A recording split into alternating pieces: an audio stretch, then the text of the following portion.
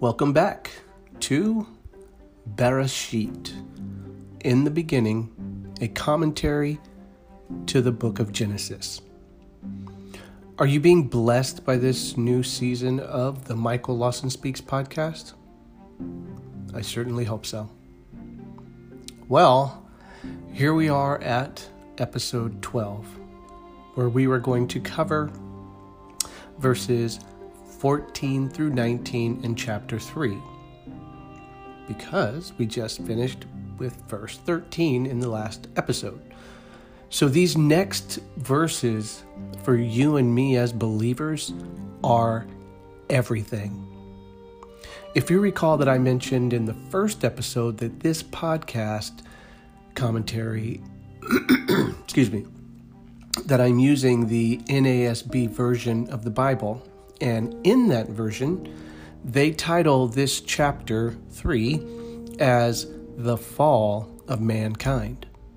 But it fails to title, in my opinion, the most important section that we are going to cover, which is found in verse 15.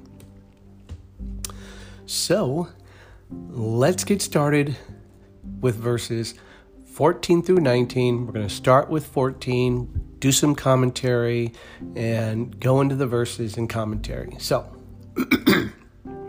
verse 14. Then the Lord God said to the serpent, "Because you have done this, cursed are you more than all the livestock and more than any animal of the field. On your belly you shall go, and dust you shall eat all the days of your life." Now, if you are not following along, so if you just jumped in, this is your first time listening, that verse is completely out of context, so you need to go back and listen to the previous episode, which would be 11. So don't jump in here, and I would encourage you not to jump in anywhere in any of the episodes. You must start at episode 1 for any of this to make sense. So let me finish with, go back to verses 11 and 13 from the previous episode, so this can kind of flow a little bit better. So in verses 11 through 13, it says, "And he said," God, "Who told you that you were naked? Have you eaten from the tree from which I commanded you not to eat?" The man said, "The woman whom you gave to be with me, she gave me some of the fruit of the tree, and I ate." Then the Lord God said to the woman, "What is this that you have done?" And the woman said, "The serpent deceived me, and I ate." This is what I call the blame game, right? One person's blaming the next, and that person's blaming the next, and so on it goes. So now when we get to verse 14, God says this, "Then the Lord God said to the serpent, because you have done this, cursed are you more than all the livestock and more than any animal of the field. On your belly you shall go, and dust you shall eat all the days of your life." So, let's talk about the punishment. So, God's punishment of the serpent is so severe that it is cursed to be on its belly, forcing it to eat dust. Now, according to my understanding, the serpent didn't start out slithering on its belly as many artists have rendered over the centuries. Based on my reading of the passage, that didn't happen until after the curse and not before. Which makes me wonder if this animal walked on 2 legs, 4 legs, or something completely different. We don't know. Whatever the case may be, it is again one of those areas where the Bible does not tell us, and it isn't that important to the message, right? So we don't want to get carried away in that. and create imagery out of something that the Bible just is not telling us. So let's pick up in verse 15. And this is where it is so vitally important for you and me as believers. And I will make enemies of you and the woman, and of your offspring and her descendant. He shall bruise you on the head, and you shall bruise him on the heel. So why is this verse so important for you and me as believers? Well, this has to be one of the most important pieces of Scripture anywhere, because here we are introduced to God's plan of salvation.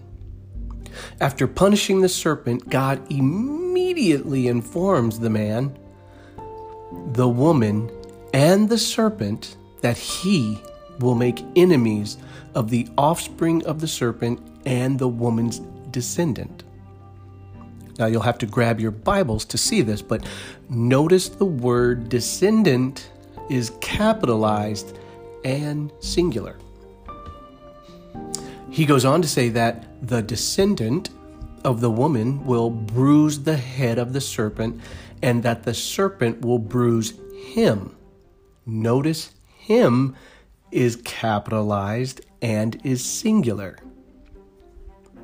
The descendant God is referring to is, of course, as all commentators, religious leaders agree, is the Messiah. Where the two camps differ is on the person, who the Messiah is. I believe, and there are too many scriptures to mention, that Jesus, Yeshua, is the Messiah, HaMashiach. And the bruising on the head of the serpent is the blow the serpent received when the descendant, capital D, rose from the dead after the serpent bruised him on the heel when he was crucified.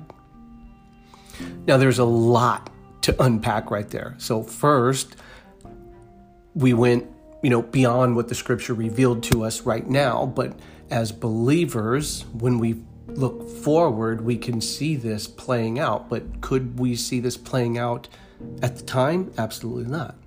That's why it's prophetic, right? So we have the luxury of having the complete Bible to see what God is referring to, but that wasn't available at that time. Do your research, prayerfully consider these scriptures, and the Holy Spirit will reveal them to you. Let's pick up in verse 16. To the woman he said, I will greatly multiply your pain in childbirth. In pain you shall deliver children, yet your desire will be for your husband, and he shall rule over you. Okay, notice the order. God addressed the man first, who he gave the command to, and then the woman, followed by punishing the serpent first, and now then the woman saving the man for last. The Bible often refers to measure for measure when meting out punishment, and this is no different. The woman thought that God was somehow holding back and not being truthful, which means that she would then question everything else.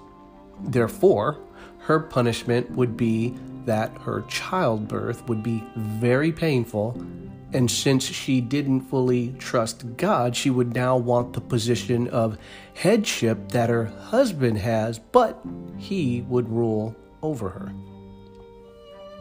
They were created as equals, even though the man came first chronologically. They were one flesh. But now the man would rule over her as she desires his position. Now, if any of that is confusing, we can get into that later, but the Bible is very clear in what it just spelled out, right? We're not supposed to be lauding things or power or position over our spouse because we are created equal as one, but there is a headship. Let's continue in verses 17 through 19. Then to Adam, he said, because you have listened to the voice of your wife and have eaten from the tree about which I commanded you, saying, you shall not eat from it. Cursed is the ground because of you. With hard labor you shall eat from it all the days of your life. Both thorns and thistles it shall grow for you, yet you shall eat the plants of the field. By the sweat of your face you shall eat bread until you return to the ground, because from it you were taken. For you are dust, and to dust you shall return. So let's turn our attention to the man's punishment. Before we get to the man's punishment, let's not forget that he was there during the conversation between the serpent and his wife. There are so many things wrong with what happened from a husband leader perspective. It's hard to know where to start. First, God told him directly, and it is surprising that the man didn't correct his wife when she told the serpent that they couldn't even touch the tree, or better yet, step in and say, why are you even talking to my wife? The man failed in his duty as a husband and a leader. He had the opportunity to step in and say, God didn't say we couldn't touch any tree. He said we can't eat from a very specific tree, or even God said we could eat from any tree in the garden except that one, because if we do, we will certainly die. Why would we want to eat from this one tree when we have all these other trees to choose from, which is more than enough to supply our every need? Or, why are we even questioning God?